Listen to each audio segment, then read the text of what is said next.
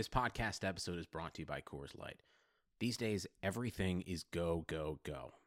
It's nonstop hustle all the time. Work, friends, family expect you to be on 24/7. Well, sometimes you just need to reach for a Coors Light because it's made to chill. Coors Light is cold lagered, cold filtered, and cold packaged. It's as crisp and refreshing as the Colorado Rockies. It is literally made to chill. Coors Light is the one I choose when I need to unwind. So when you want to hit reset, reach for the beer that's made to chill. Get Coors Light in the new look delivered straight to your door with Drizzly or Instacart. Celebrate responsibly. Coors Brewing Company, Golden, Colorado. If you haven't heard about Anchor, it's the easiest way to make a podcast. Let me explain. First off, it's free, 100% free. There's creation tools that allow you to record and edit your podcast right from your phone or your computer. It couldn't be easier. Anchor will then distribute your podcast for you, so it can be heard on Spotify, Apple Podcasts, and many more. And you can make money from your podcast with no minimum listenership. It's everything you need to make a podcast in one place. Download the free Anchor app or go to anchor.fm to get started. Hey, what's up, everybody? Chris Trapasso here from CBSSports.com. You are listening to episode 9 of the Prospect Podcast.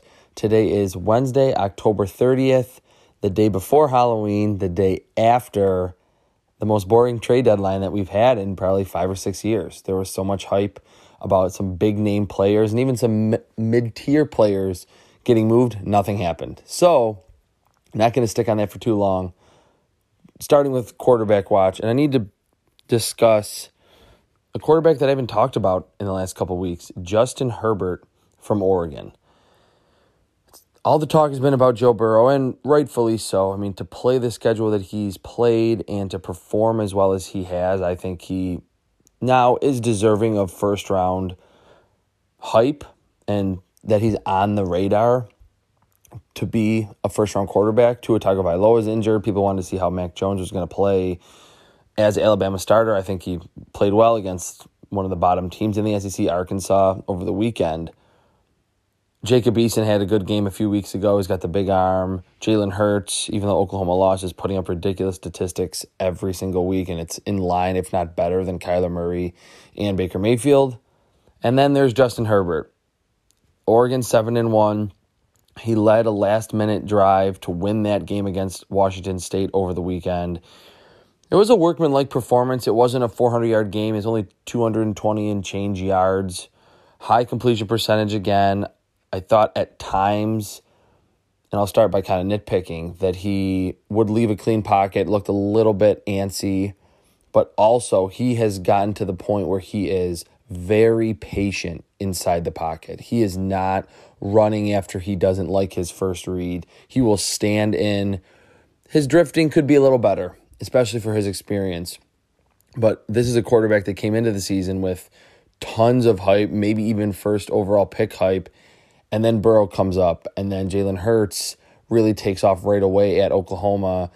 And before his injury, Tagovailoa was, at least statistically, performing better than he did last year when he set a passing efficiency mark in college football history. There were a couple big throws from Justin Herbert in the game, and he does that every week. Long throws across the field from the far hash to the sideline, down the field, or just tight window throws at the intermediate level that are wow throws. They're NFL franchise quarterback type throws. Yes, there are some inconsistencies. There's some misses that you're kind of surprised to see because they usually come right after a really good throw. But I think it's to the point where he's flying considerably under the radar. And this is kind of a silly thing to say, but if the draft was today, would Justin Herbert be maybe the third or fourth quarterback off the board? And I think at his size, with his arm strength, his athleticism, and then to me, what's even more important than any of those things, his experience, I think he is going to check a lot of the boxes for me when I'm evaluating quarterbacks. He has over 1,100 throws already. He's probably going to end his college career with close to 1,400 throws in college. That's Baker Mayfield type in terms of the amount of throws.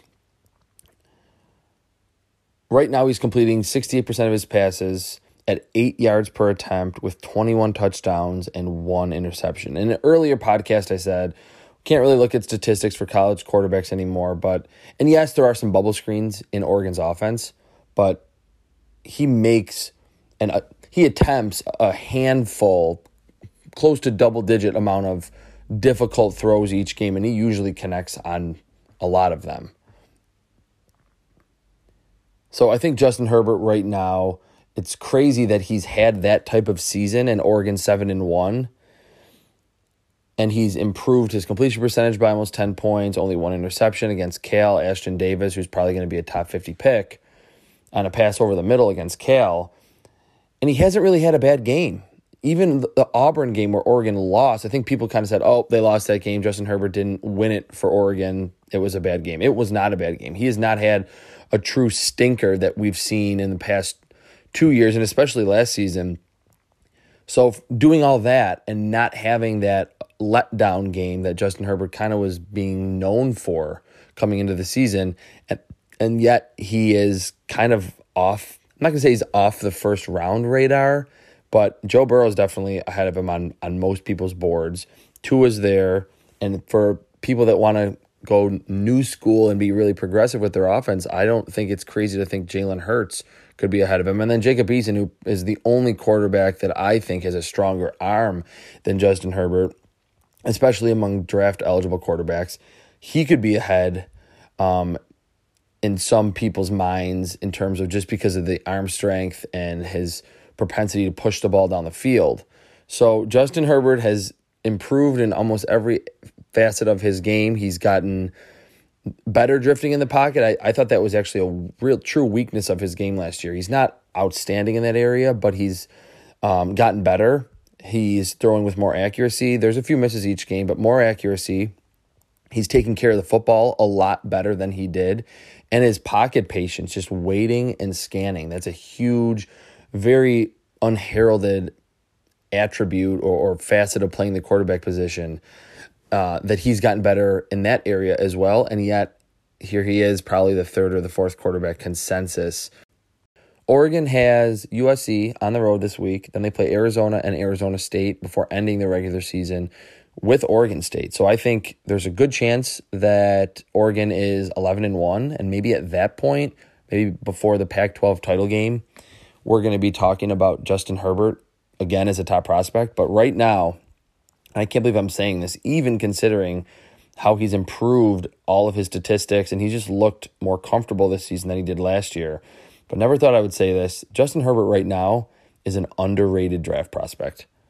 All right, shifting gears now over to Big Board. I want to talk about 2 running back prospects in a very solid class. That there's Jonathan Taylor, Travis Etienne, and DeAndre Swift. I think all 3 of those have a shot, probably an outside chance. Maybe Jonathan Taylor has the best chance to go in the first round.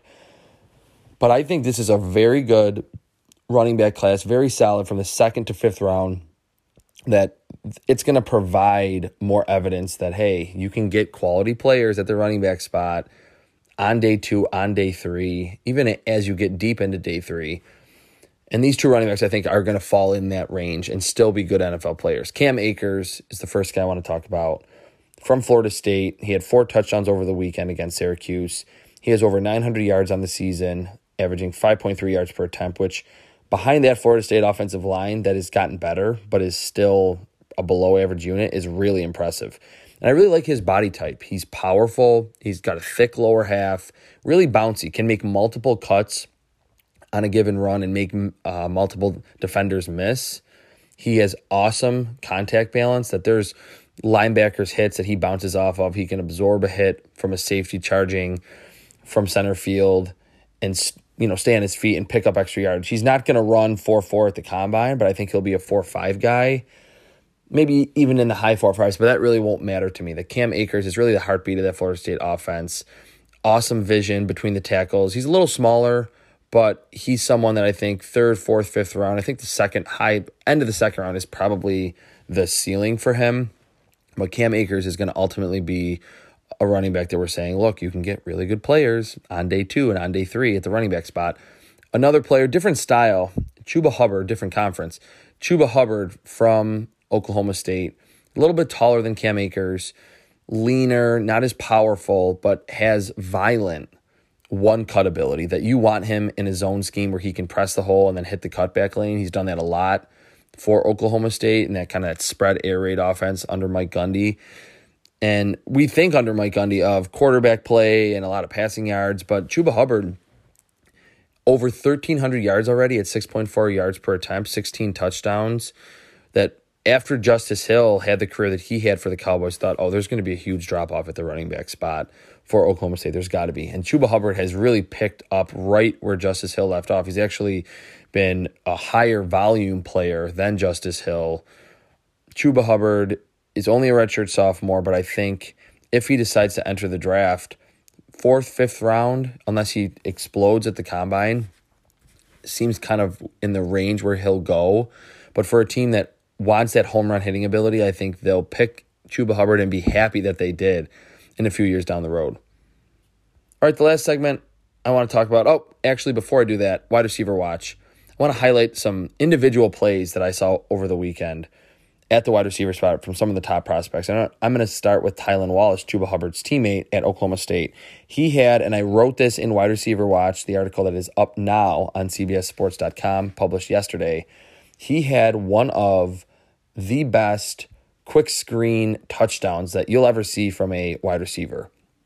2 defenders from Iowa State contacted him almost a split second after he caught the football, bounced off them, accelerated down the sideline, and broke 2 more tackles, individual tackle attempts, as he got close to the goal line to score the touchdown. He does this almost every week. He does something similar every week, that he's not just a go route wide receiver, although they do throw him a lot of those, and he comes down with a lot of really difficult catches. You can throw him tunnel screens, bubble screens, and he will hit the long play, not just because of his speed, but because he does have good contact balance. He's not super shifty. He's not going to make you miss with lateral agility, but his straight line speed, his, I think, surprising or underrated power is a great attribute, and it allows him to be so good as a yards after the catch wide receiver. Tylan Wallace, go check out that highlight. He had an awesome touchdown against Iowa State. Another wide receiver that made a remarkable play over the weekend, Brian Edwards from South Carolina, made an Odell Beckham-esque one-handed catch with his left hand near the pylon, near the sideline against Tennessee over the weekend. He didn't score the touchdown, but it was a back shoulder throw that was a little bit high and a little bit short. He had to leap, use all of his vertical to get his hand on the football, reeled it in with his left hand, got his feet inbounds. It was a catch of the year candidate. And Brian Edwards, every single week, 8 catches for 80 yards, 6 catches for 90 yards, 7 catches for 100 yards. He's so consistent, and he's been so consistent for the past 3 years at South Carolina. He's 6'3", 215 pounds. He's flashed some long speed. He had a long touchdown run earlier in the year on a short throw. But you want him as that possession wide receiver because, to me, he has the best ball skills in those contested catch situations and high pointing the football of any draft-eligible wide receiver, at least among the best or the top prospects at the receiver spot. I will put his ball skills up against anyone in the country. Brian Edwards, check out that catch against Tennessee over the weekend. 2 more that I want to highlight. Laviska Shenault finally got back on track for Colorado against USC. And on a play to his side where there was double slants, he was the outside slant, caught the football, and then just accelerated down the field for a long touchdown. When I'm saying that, and he didn't make anyone miss, it was effortless for a 6'2", 220-pound wide receiver to not look like he was really pressing and to just extend the cushion from everyone as he ran down the field was really impressive. I think he's going to be a mid to high 4'4" guy at 220 pounds. He kind of has a running back body at that size, a bigger running back body, but to get back on track against USC, to show that acceleration is really good for his draft stock. If he can continue this down the stretch, I think he'll kind of move back to being a consensus first-round player. He had a slow start to the season, dealt with a kind of a mysterious injury a few weeks ago, but he came back in a big way against USC with 172 yards. Laviska Shenault, check out that long touchdown too, just to see his speed at his size. The last individual performance or play that I want to highlight, CeeDee Lamb, his touchdown against Kansas State, Oklahoma's shocking loss in Manhattan. in the fourth quarter, early in the fourth, caught a quick pass and made 5 or 6 Kansas State defenders miss as he maneuvered around and across the field. Long touchdown run. To have the size that he does, he's 6'1", 6'2", around 200 pounds, and be able to be so creative and so elusive after the catch. You expect it from a sub-6-foot receiver that's maybe under 200 pounds. It's really twitchy. But CeeDee Lamb just has a knack for creating yards after the catch. He has great contact balance as well. He can just shrug off tackle attempts, and he has pretty good acceleration. I think he's a player that's faster on the field than he might time at the combine, but he showed that beyond the difficult catches near the sideline or down the field in contested catch situations, he is an elite playmaker with the ball in his hands. Long touchdown against Kansas State.